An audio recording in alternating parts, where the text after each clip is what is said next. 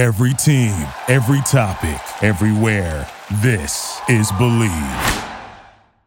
This episode of the BTM podcast is brought to you by McDonald's. It's an honor to be invited to a wedding, even more so when you're a part of that special day. It was the 1970s, and following a popular song of the day, and best believe Sheila got the best of Kenneth's love. McDonald's is a huge part of their lives, so naturally, that's where they got married. Yep, McDonald's. The owner let the young couple in and have the ceremony and reception, which they had a great time, and it was an affordable day. Cheers to all couples getting married this wedding season. I'm loving it. LA and Babyface sold the company in 2000. LA moved to New York City to replace Clive Davis to work at Arista Records. I followed him up there, but it was a real toxic environment for me. And I had a new boss that I was reporting to. They were yelling all the time. He was very condescending, and I felt like I was getting overlooked. And I started experiencing anxiety for the first time. And that's the first time that I ever uttered the words, maybe I should just kill myself. Behind the Mask.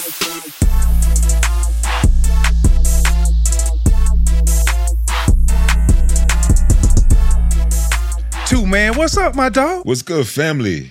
Hey, another day in paradise. I had to steal your line. Already You okay know. with that? I'm cool with it, man. Go ahead, run with it. But this is the reason why, because we have another special guest joining us today in the month of May. We can't forget that out. But this guest has an extensive background, right? Music industry executive. That's the top. That's the pinnacle of the pinnacle, depending on what your dreams want to be. Also, marketing consultant. Author. She's an author too. Okay. See how I put that together? And last but not least, she's one of the toughest, relentless philanthropists that I've ever met in my life.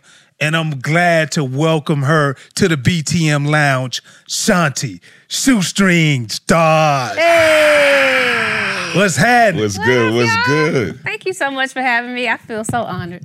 Well, you know, It's special to be in the lounge. Yeah, it's in the lounge, man. You know, we had you on the schedule for last year, but I was like, you know what? We got to get her in the lounge. Yes. Period. And last year was still weird with the pandemic. Yeah, it was. This is good. It feels Yeah. more like family. Most as we definitely. are. So, yeah. And we get some FaceTime, too. Absolutely.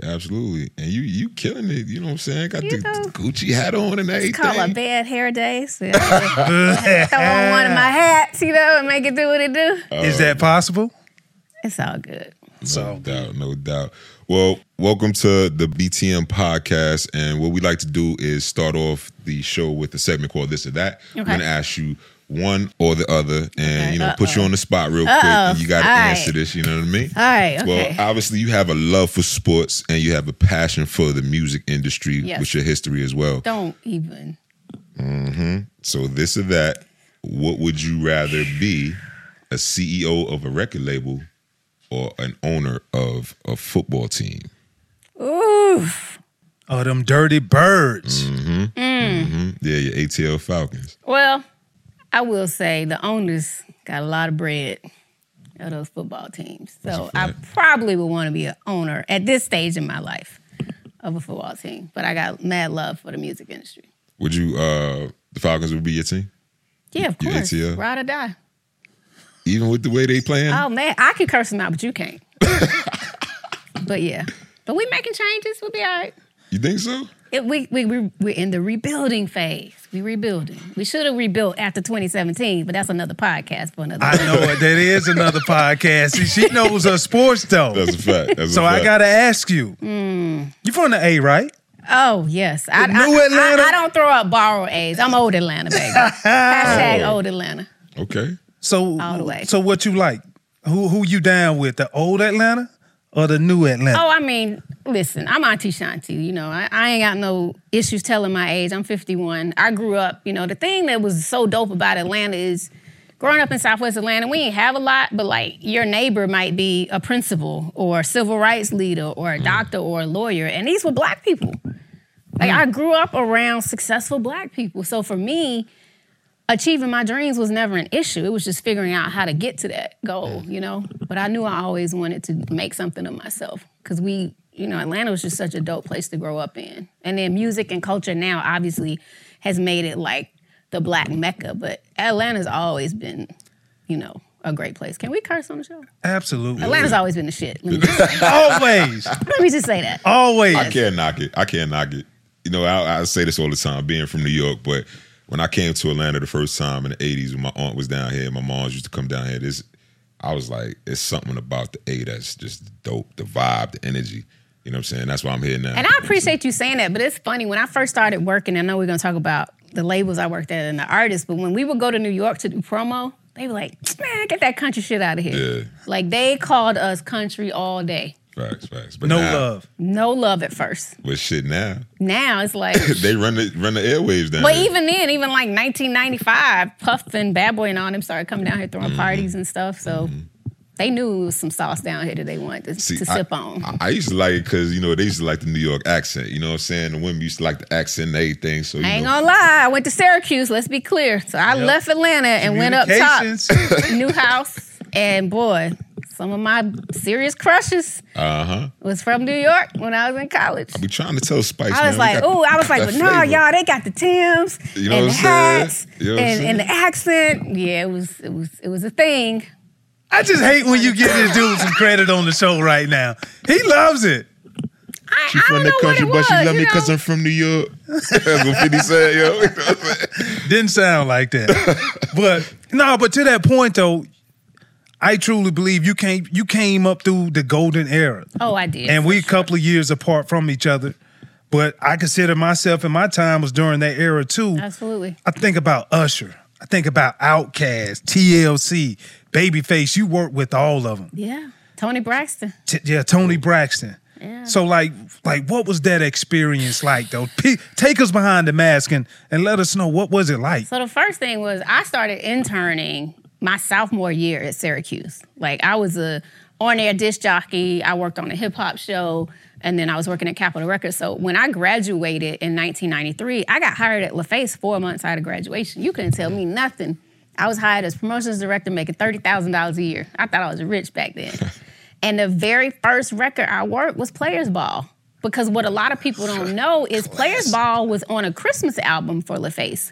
So a lot of the DJs was like, man, what is this record? It's a dope little record. And a lot of the lyrics had like Christmas nuances in it if you go back and listen to the original version. So LA was like, since this record is getting so much traction, we're gonna make it the first single from their actual debut album. And it was crazy. And I was taking 12 inches to the club, to the GC, taking the 12 inches. Wherever I needed to go, Club. because, strip clubs always had good food. So Yeah, I was I took 12 inches to the Gentleman's Club too. But go ahead.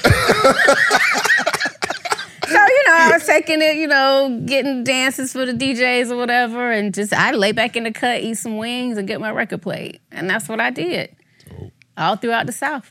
Dope. You do it all without breaking a sweat. Like being a boss exec to the kids' homework, and you do it all in style. That's why we created the all-new Infiniti QX60, a luxury SUV as functional as it is stylish, and as versatile as it is serene, with premium features like a panoramic moonroof and available massaging front seats to bring ease all day, every day. The all-new Infiniti QX60, designed to take on life in style. Learn more at InfinityUSA.com. Now with extremely limited availability, contact your local retailer for inventory information. But then you had some experiences with the New York artists too, right? You said Big Pac, LaFace's sister company was Arista Records. Right. And so was Bad Boy, which is, was Puff's label. And so you had Biggie and Craig Mack and all those guys. And they became like family to us. We would do promo tours together and be on the same shows. And that's how I got cool with Big and all those guys. And the funny thing is, when I was in college, a friend of mine gave me a nickname, Shoestring. So anytime I would see Big... So that's where the nickname came from. Yep, because it was my on-air name. I used to do like Shoestring's Hip Hop Tip, or when I worked on the hip hop show. So like when I would see Big, he would never call me Shanti. He'd be like, Shoestring, what up?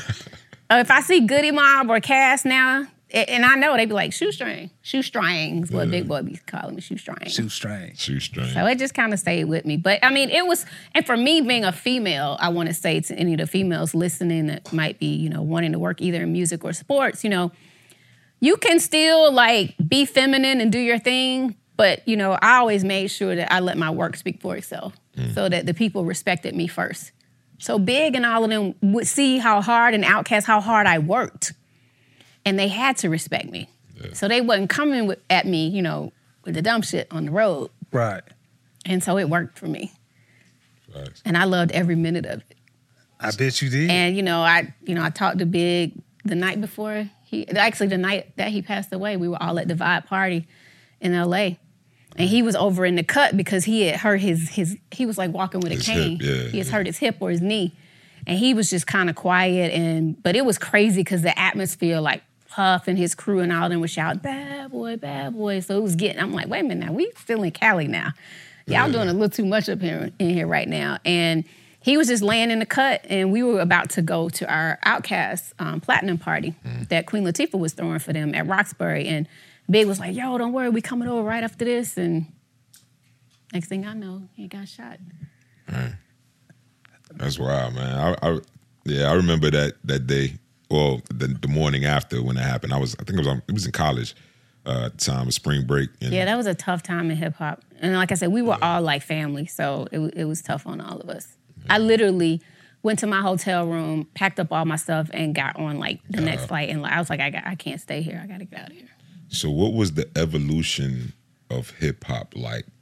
I mean, obviously you've seen a lot from the 80s, and we're talking about, for me, it was Slick Rick, Big Daddy Kane, sure. Rakim. Those are some of the artists that I know to now, but now Atlanta influences everything. Yeah. So what's that evolution of hip hop been like?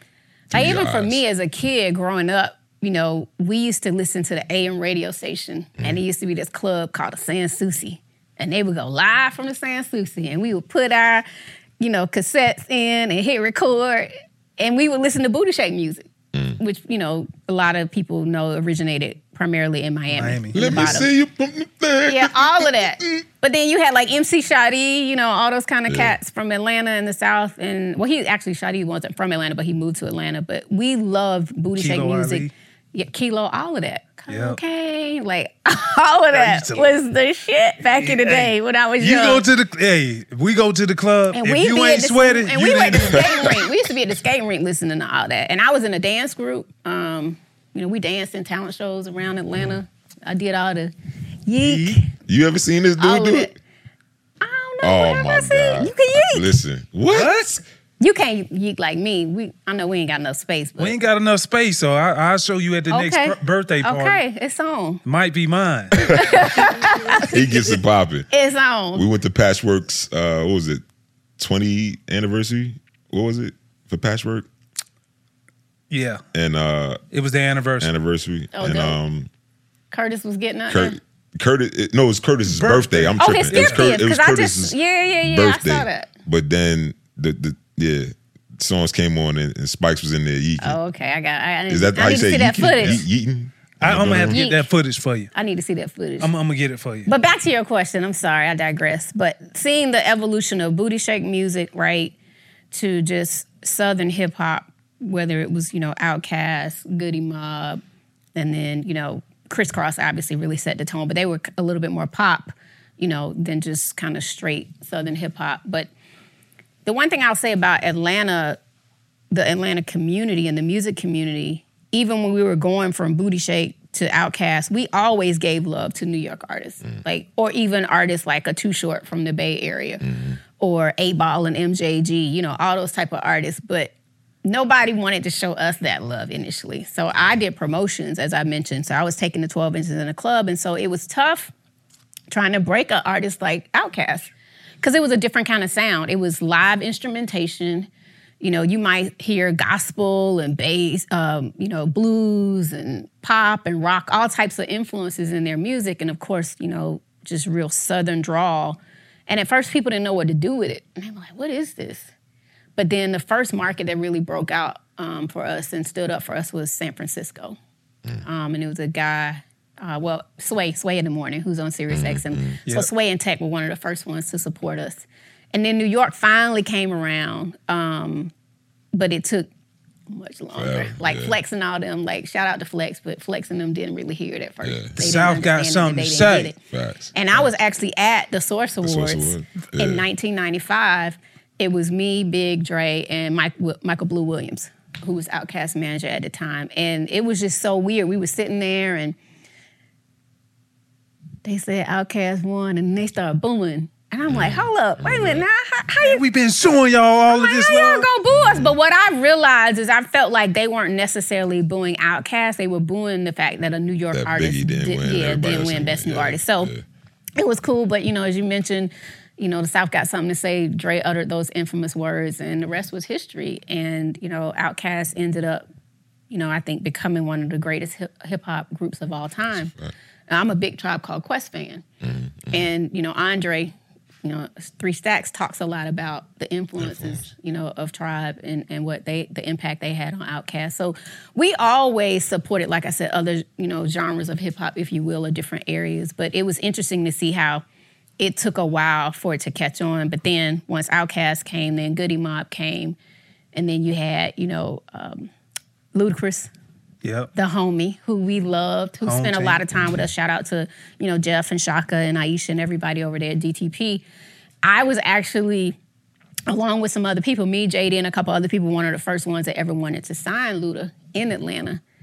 True story, I still have a contract at my house that says Shoestring Productions and Ludacris. But the way it was going to go down was he was going to sign to my production company, but I needed to have my deal through LaFace Records. So it didn't happen, but everything happened the way it was supposed to. I'm super proud of him. He went on to be the superstar musician and actor that he is now, and I couldn't be more proud. But yeah, I was in these streets, to say the least. I know it. And so that brings me the question of listen, man, you well-versed, travel everywhere, been everywhere, but what would you say would be the top 3 experiences that you've taken from the previous life work that really has helped propel you into what you do now with the philanthropy side? Wow, the top 3 experiences, most fun or just pivotal moments, you think? Just a pivotal moment to where it really helped direct you what you need to do moving forward. Okay, so one thing was actually when I was in college, I'll say this much, because I told you I was interning, but I was going to a lot of music conventions. There was a ton of music conventions back in the early 90s that would help a lot of upcoming musicians and executives. I remember going to Jack the Rapper in Atlanta, and I saw Russell Simmons in the lobby. The lobby is always the place where everybody hang out That's where during you the convention. congregate. Yes, a network. And so we were in the lobby, and I saw Russell, and I went up to him, and I was like, yo, you don't know me, but by the end of the conference, you will. And he kind of looked at me, and he was like, what is this little girl talking about? But he was friendly, and I said, you just watch. So fast forward, I went to all the panels, and I was the kid that was not afraid to raise my hand and ask questions and all that. By the end of the conference, just so happened as fate would have it, I ran back into him. And he said, yo, I just want to tell you, I seen you doing your thing. He said, stay at it. He said, you gonna do something in this business. And that stayed with me forever. And it never, I was never afraid to walk in a room and either ask for my record to get played or to go in and negotiate a higher salary for myself.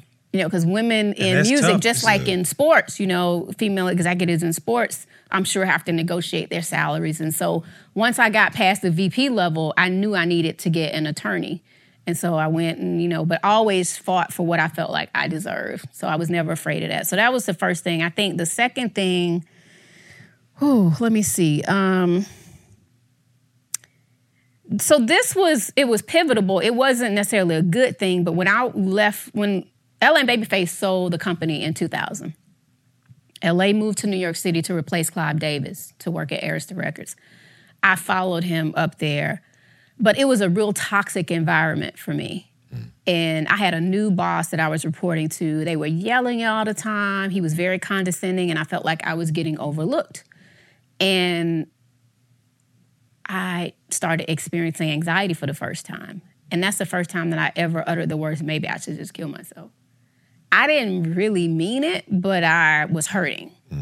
And so I went and saw a therapist and got the help that I needed. And I also quit that job. That was and I never grew up wanting to be a quitter. You know, I always went hard for what I believed in. But that was the first time that I realized I had to stand up for myself no matter how tough it was. Now, negotiating a salary is one thing, but when you really feel like your back is up against the wall and you have nobody really supporting you and it starts affecting your health, you really got to muster up the courage and strength to be able to walk away from a situation. So that was a pivotal moment for me to walk away. I ended up coming back home, sleeping on my friend's couch in Atlanta because I had moved to New York. 3 months later, Jermaine Dupri texts me. He's like, okay, homie, what you doing? Like, you can't just stay on your friend's couch like the whole summer. Like, you can't just walk away from this music thing. You don't put too much in it. He got me an interview with the chairman of Sony Music, of Columbia Records at the time, which is where his deal was, his So Def deal. I got VP stripes out the gate. The executive position at that time. Almost double my salary. Like, God is good. And so, just being able to stand up for myself. So those 3 moments just really taught me to believe in Shanti and to let my work speak for itself. So with all that success, how did you say, or what was the point where you say, you know what, I'm this executive in the music industry, but I want to pursue my passion with Silence the Shame? Wow. So it's a few things I need to speak on that before I got to that. So that was when I went to Columbia, that was around 2002. So I stayed in the Columbia system, got promoted to senior vice president. And then in 2004, 2005, I moved over to Universal Motown Records, working for Sylvia Rhone as executive vice president, making almost $500,000 a year. Never seen that kind of money in my life, traveling the world.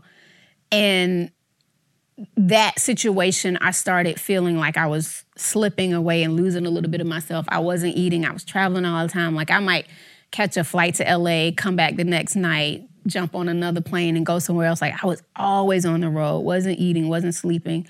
My mom had started to develop Alzheimer's.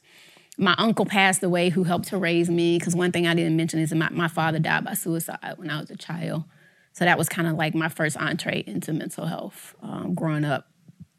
And so it just got to a point where, like, the money, the lifestyle, the music, it was crippling for me in a way. And so I wore the mask a lot because I felt like I was fronting so that people would think I was happy, right? So what life was like for me behind the mask was a young lady that was in a lot of pain. And I was dealing with anxiety. I was dealing with depression. I didn't really know what to call it, though, because we talk in 2009 when people weren't really talking about mental health. It wasn't a thing. Self-care wasn't a thing. It was really more #team no sleep. The more you Team worked, insomnia. the more you were celebrated, right? Don't try. Own up to it now. So for me, that's when I had to take a hard look at my life. And then I remember one day I was riding uptown in a taxi going up to Harlem for work, and my entire right side went numb.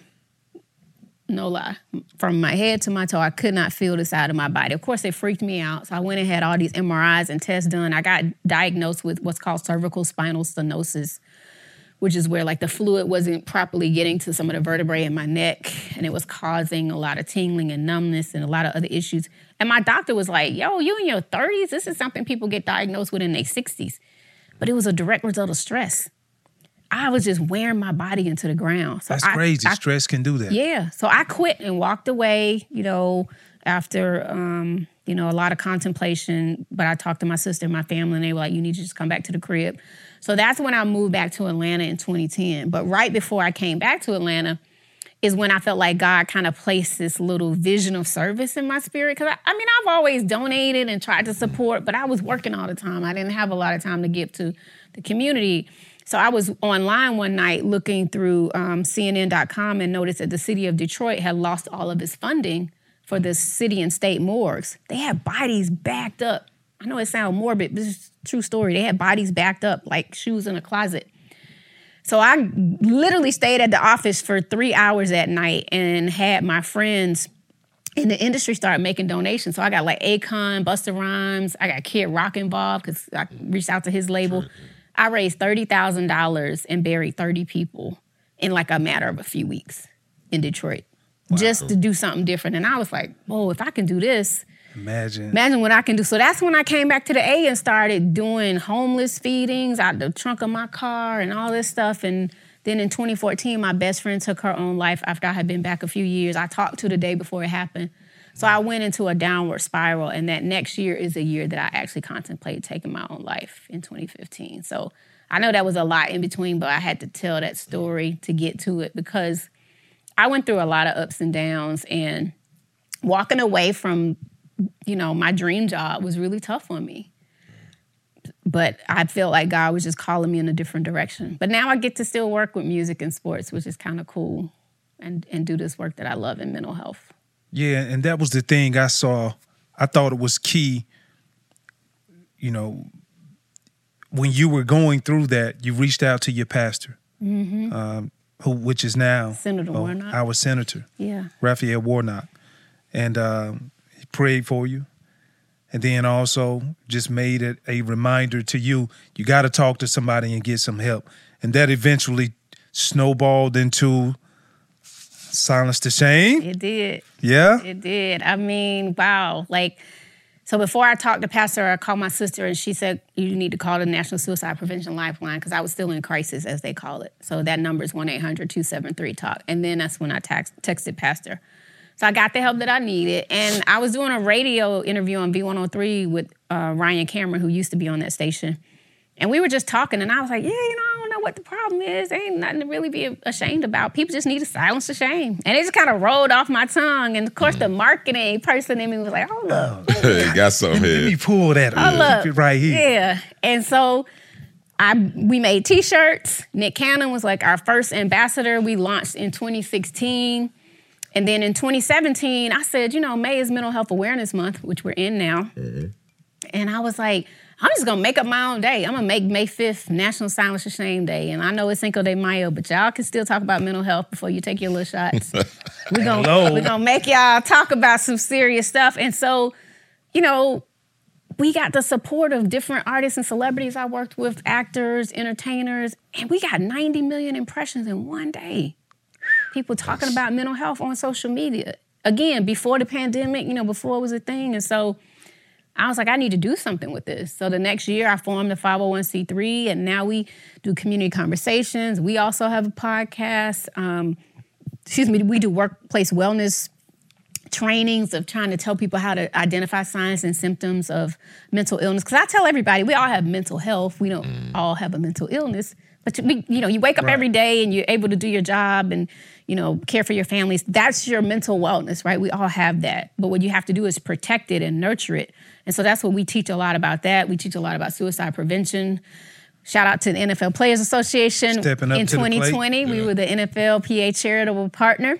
Nice. So we received a grant from them. I've spoken and shared my personal story at major companies, so I speak on the side because you got to supplement that income. Mm-hmm. But I've spoken at the NBA office. I've spoken for EA Sports, Reebok, HBO, Def Jam Records, you name it. And so I'm grateful, that people wanted to hear my story, and I've been able to, hopefully impact the lives of others. And more importantly, Silence the Shame is actually, we're doing the work. We're a small grassroots organization, but we are really moving the needle in communities of color. And as we've seen from the pandemic, African Americans and Black people were disproportionately affected, from COVID-19 and then so many other things. And so the pandemic with our children, it just exacerbated the anxiety, the suicidal ideation. And so we're just trying to continue to educate the community so they can actually, we don't have therapists, but we push people to the resources, right? Right. We have a ton of psychologists and psychiatrists that we work with. So anytime you pull up a piece of content, you're going to see a Dr. Ayanna Abrams or Spirit or Dr. Grant, who's a race expert in LA, because we're trying to bring all these experts to the community so we can educate, especially for communities of color. We serve the community at large, but our primary demographic is communities of color. And so on May 5th, before we take that shot, we're going to be toasting to the initiatives. Yes. For National Silence the Shame Day. It's a national textathon that we do. So, you can pull out your phone. And just like, remember how back in the day, they had the telethons, right, with Jerry Lewis? We're doing the Silence the Shame textathon. So all you get is pull out your phone, text the word silence to 707070. If you're in Atlanta, we're going to be at the Gathering Spot all day. So we asking people to just pop in with us. Young lady Colony Reeves, who's on Selling Tampa, is going to be there with us. And it's just going to be good. And then we got our gala coming up on May 14th that we're doing here in Atlanta. We're honoring Chris Hubbard, NFL one of our player. fellow NFL brothers. Yes, one of the NFL brethren. And so we're excited about that. And he has a really great foundation, and he does a lot of mental health advocacy work. So it's going to be good. You know, we're just keeping this thing going. We're trying to do our part. And more importantly, though, we're trying to save lives. Definitely. On a serious note, you know, I've seen a lot of athletes, no matter what nationality or background you're from, in recent years that are, you know, being open about publicly hurting and going through things, and we've seen some of them take their own lives. And so, and for me, for my father to have died by suicide, and my best friend, and for me to seriously have contemplated it, you know, I want people to know it's nothing to be embarrassed about, but we also want you to know that suicide shouldn't be an option, although I know sometimes it is when some people are hurting. But we're just trying to educate people and push them to the resources so that they can live their best lives. And Silence the Shame also sought a resolution to designate May 1st as Black Children's Mental Health Awareness Day in the state of Georgia. Yes, it's the first. What led you to that movement? So I can't take credit for that. My executive director, Jewel Gooding, who is this amazing sister, she comes to us from Mental Health America of Georgia. And she used to be a clinician, and she also, you know, worked with a lot of youth in underserved communities. And she was like, we need to also do something that really, because there's a Children's Mental Health Day, right, at the state capitol. But we need to focus on our Black kids who are really hurting, and we see the suicide rates going up. And so one of our board chairs, Ms. Deanna Hamilton, our vice chair of our board, connected us to Senator Anderson. You know, we pitched the organization to them and told them what we had going on and talked about the resolution. And Governor Kemp signed it in, you know, signed the resolution. And May 1st from now on is Black Children's Mental Health Day in the state of Georgia. And now we're really excited about that. Salute. Thank you. Salute. Toast to that. Yes, indeed. Yes, cheers. Yes, indeed. Thank you. So I am trying to get that done in other states. We're talking to California now. Hopefully going to take it to New York, of course, because New York does a lot around mental health and wellness. And then we want to take it to the federal level, you know, after that. So we have a lot of great stuff going on, and, you know, some partnerships we're going to be announcing in the coming months. We're just trying to do the best that we can and move the needle. It's a lot of great organizations out there, but we're just excited about the work that we're doing. We're like that little engine that could. So we trying to, you know, hopefully get some of this Twitter money. Somebody drop some millions, billions on the little organization. Over there. You know, billions over Shaq, there. where you at? Bezos, where you at? Oprah, where you at? Yeah. Harriet, Meghan, where you at? I don't know. Hey, you know what though? It's and you've been doing the work though. Yeah, and like that's the thing. you see me jumping off of planes for the last 6-7 years. For real. Like, no lie. I see it. From the smallest event to the Breakfast Club. To the Breakfast Club. Like, right. Huge. Relentless. You relentless, and it's like, man. I felt like, I said, you know what? I'm going to market this thing like I'm marketing Outkast. Yeah. How I break a record, I'm going to break a nonprofit. And you Hard doing work. it. Dope. Oh, my goodness. But I humbly say that because one of the things I learned in service, it's not about me. It's not about us. It's about the people. It's about the community. So if you're going to commit to it, you really got to commit to it. Because it's all some people got. The opportunity to hear somebody say, I thought about taking my own life, but no, there's a better way. Or I'm going to provide this resource to you. Like, I can't play. This ain't no, you know what I'm saying? I can't play with you. This is somebody's life. yeah. So I took it very serious when God gave me the ability to get myself together. I said, you know what? I'm gonna do this, and I'm gonna still be okay. And now, again, he has blessed me to be able to speak at all these big companies and go back into music and still do more in sports than I ever did, you know, when I was in the music business. And, you know, I've spoken, and I remember getting a call, like, in 2018 from this conference in Amsterdam in the Netherlands. And they were like, oh, we want you to come talk at this hip-hop conference. So I'm thinking, okay, they want to hear about my Outkast stories and all that. And they were like, no, actually, we heard about Silence the Shame. We want you to do that. And then the next year, I got invited to the mental health conference in Europe, in Belfast, Ireland. I was the only woman of color to give a keynote in Ireland. Killing it. So I'm so grateful. And I love it. I really love it. I think I finally found it's purpose-driven work, right? And so I'm still passionate about music. I'm passionate about sports, but to be able to marry the two is just a blessing. One of the things I've heard you talk about, but I haven't really heard you go into detail is, the intersection of like sports and entertainment. One of the things that we deal with is after we're done, it's really like the actions are shown more. It comes off as we done with you. You have no purpose. You like what's your name again? Like that's what it feels like. Oh, you used to play. Oh yeah, you used to play. And so I saw one of the comments you said, you talked about it's hard for creatives, entertainers, to be able to come out and acknowledge, man, I'm bothered. 100%. Like I got something wrong. And I see it's the same as my point that I'm and pretty much making. especially if you're an artist, to your point, that maybe haven't put out music in a while, right? Which I will say some artists like can still tour, right? Who were popular in the 80s and 90s because like old school is still cool and in. But it still isn't an easy road all the time, right? And that's why I respect what the Professional Athletes Foundation does, the foundation arm of NFLPA. Shout out to Leslie and Carl Francis and my folks over there, because they try to make sure that they keep these young men, out and being able to do stuff in the community. So like, we've done stuff with Muhammad Massaquoi, Garrison Hurst on our panels, Warwick Dunn, who already does a lot in the community. But my point is we still try to bring a lot of these former players back into the fold so they can share their stories and we can, highlight what they're doing and uplift them. And the same with, musicians. Like, it takes a certain mental toughness, we know, to be an athlete on the field or to be an artist on that stage. But nobody talks about what's it like behind the mask when you get off the stage or when you come off the field, right?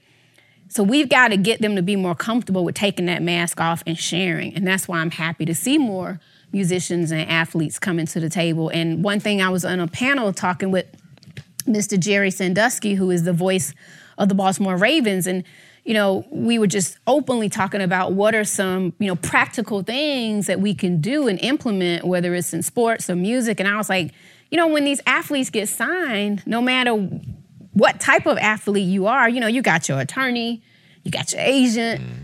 Some of y'all have a separate manager. You might have a publicist. You might sign to a marketing agency. Where's the therapist? Where's the life coach? Where's the meditation instructor? Where is your starting five that's your wellness team? That's just as important as the accountant. Because guess what? And I'll say this, I don't want to say this in the wrong way, but if you fucked up and you can't think right? And you in your feelings all the time, you can't think straight, your money gonna be funny. Your work you do on the field is gonna be funny. Your relationship with your family's not gonna be right. It all starts in the mind. And it's not just the mental toughness on the field. It's understanding how to take care of yourself on a daily basis, right? Waking up in the morning and setting your intentions before you go to practice, before you get that morning workout in. Start your morning from a place of peace where you can really center yourself. But you might need a yoga instructor for that, in addition to your trainer that's gonna come get your weight workout in. Right.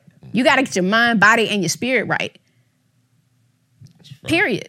So y'all need to make sure that, you know what I'm saying, whether it's the agents or whatever, like I would love to see Silence and Shame partner and do different programs and talk to these artists when they first get signed to the labels. Because a lot of these young rappers, you might be an overnight sensation and you getting $100,000 deal or, $1 million. What you gonna do with that money? And you haven't even matured and you don't even know how to handle yourself. Or you might be out here, going through it and stressed out, again, behind the mask, and you might, partake in some stuff that's messing with your mind, but you're using it as an unhealthy coping mechanism. I'm not the fun police. I'm not saying you can't drink, you can't turn up. But sometimes people turn up and it's affecting their livelihood. Right. But if you have the right people in place, just like your regular doctors, you might need a psychiatrist. You might need a therapist. You might need a life coach. But they all need to be working in tandem so they can get you right. And that's key. That's key because... And that's going to get to your pockets. That's going to keep that money rolling. Too, and your family life. These and are the being able to be a father, fatherhood. Listen, I could do this all day. That's a fact. It's a lot that goes on behind the mask. I still wear the mask. I'm still fucked up because I lost my sister unexpectedly 3 years ago. I lost my mother in January. I still have days that I don't want to get out of bed. And that's facts. But the difference is I talk about it. I have a therapist that I see bi-weekly, every other week. You know, I have friends that know that I might not be having a good day. So I got a good support system. I have accountability partners. Yeah. Athletes need, you know, somebody might take my idea, but what I said to Jerry that we need is that just like, you know, you have big brothers, big sisters, like that mentoring program, you need big brothers, big sisters in the NFL, in the NBA, so that you are a big brother to Solomon Thomas. Solomon Thomas, shout out to Solomon who's just on the panel with me. You know what I'm saying? A current player and a former player. Yeah. And y'all rock with each other hard. You can't take on 2 and 3 different players. Just get you one player. Yeah. One current, one former, and y'all rock with each other and y'all be accountability partners. But we all need to train up and come up together, and you gotta like keep looking out for one another. And I think the young guys can help keep, you know, you sparked and excited, and then y'all can pour into them. But from a mental health perspective as well. And keep them, you know, keep them on their game. So how would... Pun intended. How would you... Definitely. How would you... All the way. So for us, like, April going into May is when guys get drafted. Yep. They sign into the NFL. Yep. I've done some talks for a friend of mine who, you know, is an attorney for a lot of up-and-coming guys going into the draft. Yeah. And similar to, like, I guess... an artist signing a record deal. Yep. It's a new life, new lifestyle. 100%. So how would you tell these up-and-coming athletes, entertainers to navigate that space coming into that new lifestyle? Again, that's what I'm saying. It really is, it will behoove, the parents and the agents and the teams to come together so we can do some trainings, right? Some different sessions for these guys so that they really understand. I can't give away my whole idea. Because there's some things that I'm working on. But my point is, it needs to be some sort of formal trainings put together and sessions that are had, you know, before you go in and record the album or before you hit the field, you know, your rookie year. Like, and I know that, and I will say this, I know the NBA and I'm sure the NFL, they do like, symposiums and boot camps and stuff like that. But I just want to make sure we're incorporating more from a wellness perspective and just adding that to all the other great stuff that's already set up for these young guys before they get out there. Because again, if your mind ain't right, nothing else is going to be right. And we've seen athletes in recent years either literally just walk away from a championship, right? Or take a few games off. We're seeing a lot more of that now where they're being vocal about it, which is good. But let's try to put some things in place so that before they even start and go into those high-profile positions like music and sports, right, or acting, that there's some things put in place that the money guys actually care about you, and it's not just about the money. Yeah. And that's the hard thing, is being able to create an environment to where it's okay to talk about it.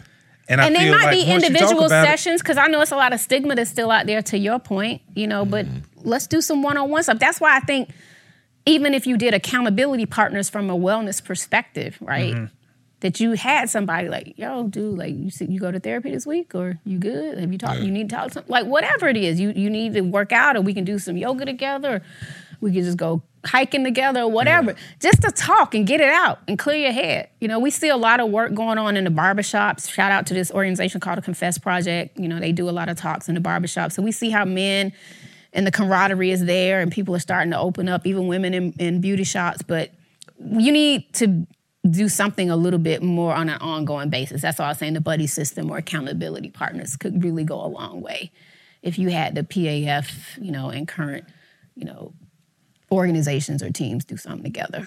I think one of the things that we talk about is how important it is for men to embrace mental health and everything. But from your perspective, is it more prevalent with women embracing what they're going through mentally? I would say so. I don't know the direct statistics, although I do think that we're seeing, you know, people kind of pull the mask off, if you will, right? From a male perspective, a lot more men are opening up and seem to be more comfortable to talk about it. But I don't know what it's like in those locker rooms, right? I don't know what it's like sometimes late night in the recording studio when there's no women that are there. So I'm sure some of that still exists. So we're getting there, but we got a long way to go. But I do respect the fact that athletes like DeMar DeRozan and, Jermaine Jones, former NBA player, or again, Solomon and Chris Hubbard, those guys are opening up and doing a lot more and becoming advocates around mental health and wellness. And even like Dak Prescott, who may his brother rest in peace, who died by suicide, he talked openly about it. And shout out to the NFL because I saw, Roger Goodell and his team, they did a lot. I saw a lot of commercials, like organizations like the Trevor Project. How let's silence the shame, Roger. We'd like to work with y'all too. But I saw them doing more. So I think it's starting to come, right? And you see a lot more happen. Even like I've done stuff with the NCAA and been on panels and I see that they're trying to do more. But again, the resources just don't meet the needs right now. And it's so much more to be done, so much more education. And you can't just do stuff in the month of May, right? Or once or twice a year. It's got to be built into the culture and the fabric of the NFL, or the culture and the fabric of these record companies. So that it's something, either once a month or on an ongoing basis, or the buddy system, whatever we're talking about, that they feel like, okay, this isn't just a one-off, right? This isn't just a PR stunt. Right. This is just something to check off the box. Yeah, and from what we've seen with the pandemic, I don't care who you are, kids, adolescents, we're all going through a lot right now. We don't know what the ramifications of this pandemic are going to be like for the next 5 to 10 years. So we got to take this thing seriously and really get the help that we need. And also we need to bring up like all these athletes and entertainers that have young kids, let them know that psychiatry and psychology are viable career options, right? Because even especially in the Black community, it's like 5% of all clinicians are Black. And that's not to say you have to see someone that looks like you, but in some cultures it works better for others. Yeah, it helps. So we want to see more people actually going to school and, choosing that as a career choice, so that if we do erase the stigma and everybody wants to get help, we actually got the help, right? And we have the resources in the community to meet the need. So I remember one thing, I want to ask you this before we let you go. Pre-pandemic, you were offering Silence the Shame 8-hour course mandates, or not a mandate, but you were offering courses. So we did mental health first aid trainings. It was like an 8-hour class. Yeah, 8-hour class, yeah. Yeah, so that's actually, shout out to National Council in D.C. They're the organization that is responsible for what's called mental health first aid trainings. And so we still administer those trainings. Those are great trainings. Just like you take a CPR class or something else, or continuing education class, I would encourage anybody that's, able to do it and take the time out of their day. It's only like $35, but a lot of organizations will offer it for free. Yeah. Like we offer it for free from some of the grant support that we have. And so that's a really great thing to do. Also in September is Suicide Prevention Awareness Month. And you don't have to just take it in September. It's called QPR training, which is question, persuade, response. And so it teaches you all about suicide prevention. So it's a lot of different courses that are available. One thing that we are proud of, we formed a partnership with Sony Music Publishing, and we established what's called the Soundtrack of Mental Health, which are 60-minute wellness trainings about self-care, understanding mental health, maternal mental health. And we offer these trainings to employees of Sony or to any artists in the music industry for free. So I want to take that actually into sports and partner with another sports organization. And then I want to take it into film. I've already got the branding for it. Well, girl, go ahead and bring it on over. So we're just fine. So like Sony was our big partner and they gave us, a nice grant to be able to do it. So we just need an organization within sports to come and allow us to do it. And then we can train the employees at the companies as well as, the athletes. Love that integration right there. Doing it well. Yeah, so, again, we just out here trying to do our part. But we, on a serious note and a humble note, we are still a grassroots organization. So we still do need the support. And I'm just praying that, that somebody going, drop a couple million on us and allow us to grow. Doing the work. Because we, as more people want us to support them and do it, we need staff. You know, we need the resources. Because people think nonprofit, but it's still a business, right? So you still have to pay employees to work. You got payroll and everything else like a normal business. And so it's easier to raise funds when you're like a VC, you know, you have a company or you're going to a VC to raise money and capital with you because there's going to be a real ROI. You can tangibly see that money you get back. It's goodwill. The ROI is the warm and fuzzies and saving lives. That's your return on your investment.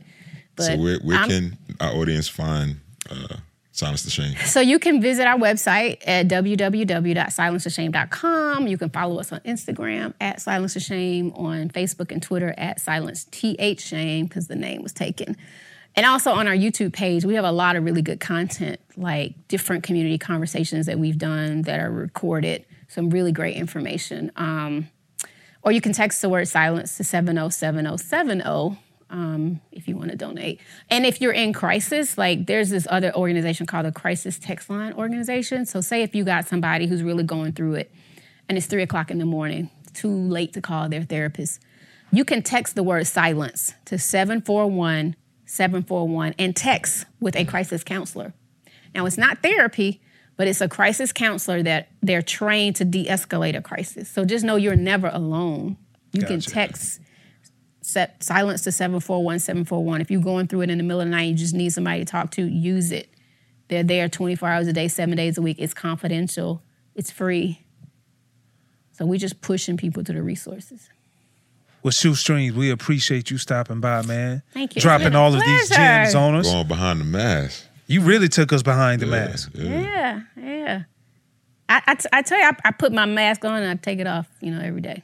Yeah, man. And it's on and off every day. And what we gonna do? We gonna make sure we push this thing out good. I just happen to take it off today. Absolutely. And see, can we get some meals already donated in the form of grants? Yes, sir. And we need some Shame. unrestricted funds too, because that's how we're able to hire. Absolutely. So grant money, we want to keep that coming in so we can do all our programs, but we need staff to be able to do the program. So unrestricted would be great too. That would be great. Holla at your girl. Holla. Cheers. Cheers, Salute. man. To Queens, There it is. ATL, Shouty. The old Atlanta. That's right. The pride of Benjamin Mays. I was Miss 10th grade and homecoming queen. I was most popular in high school. Hey. Until Diddy pulled up. Behind the mask.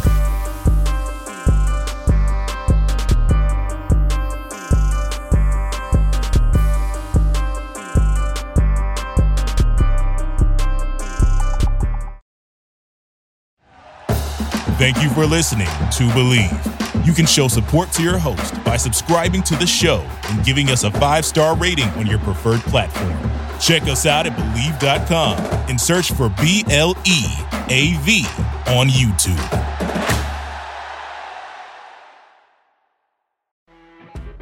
You know when you're listening to a true crime story that has an unbelievable plot twist that makes you stop in your tracks?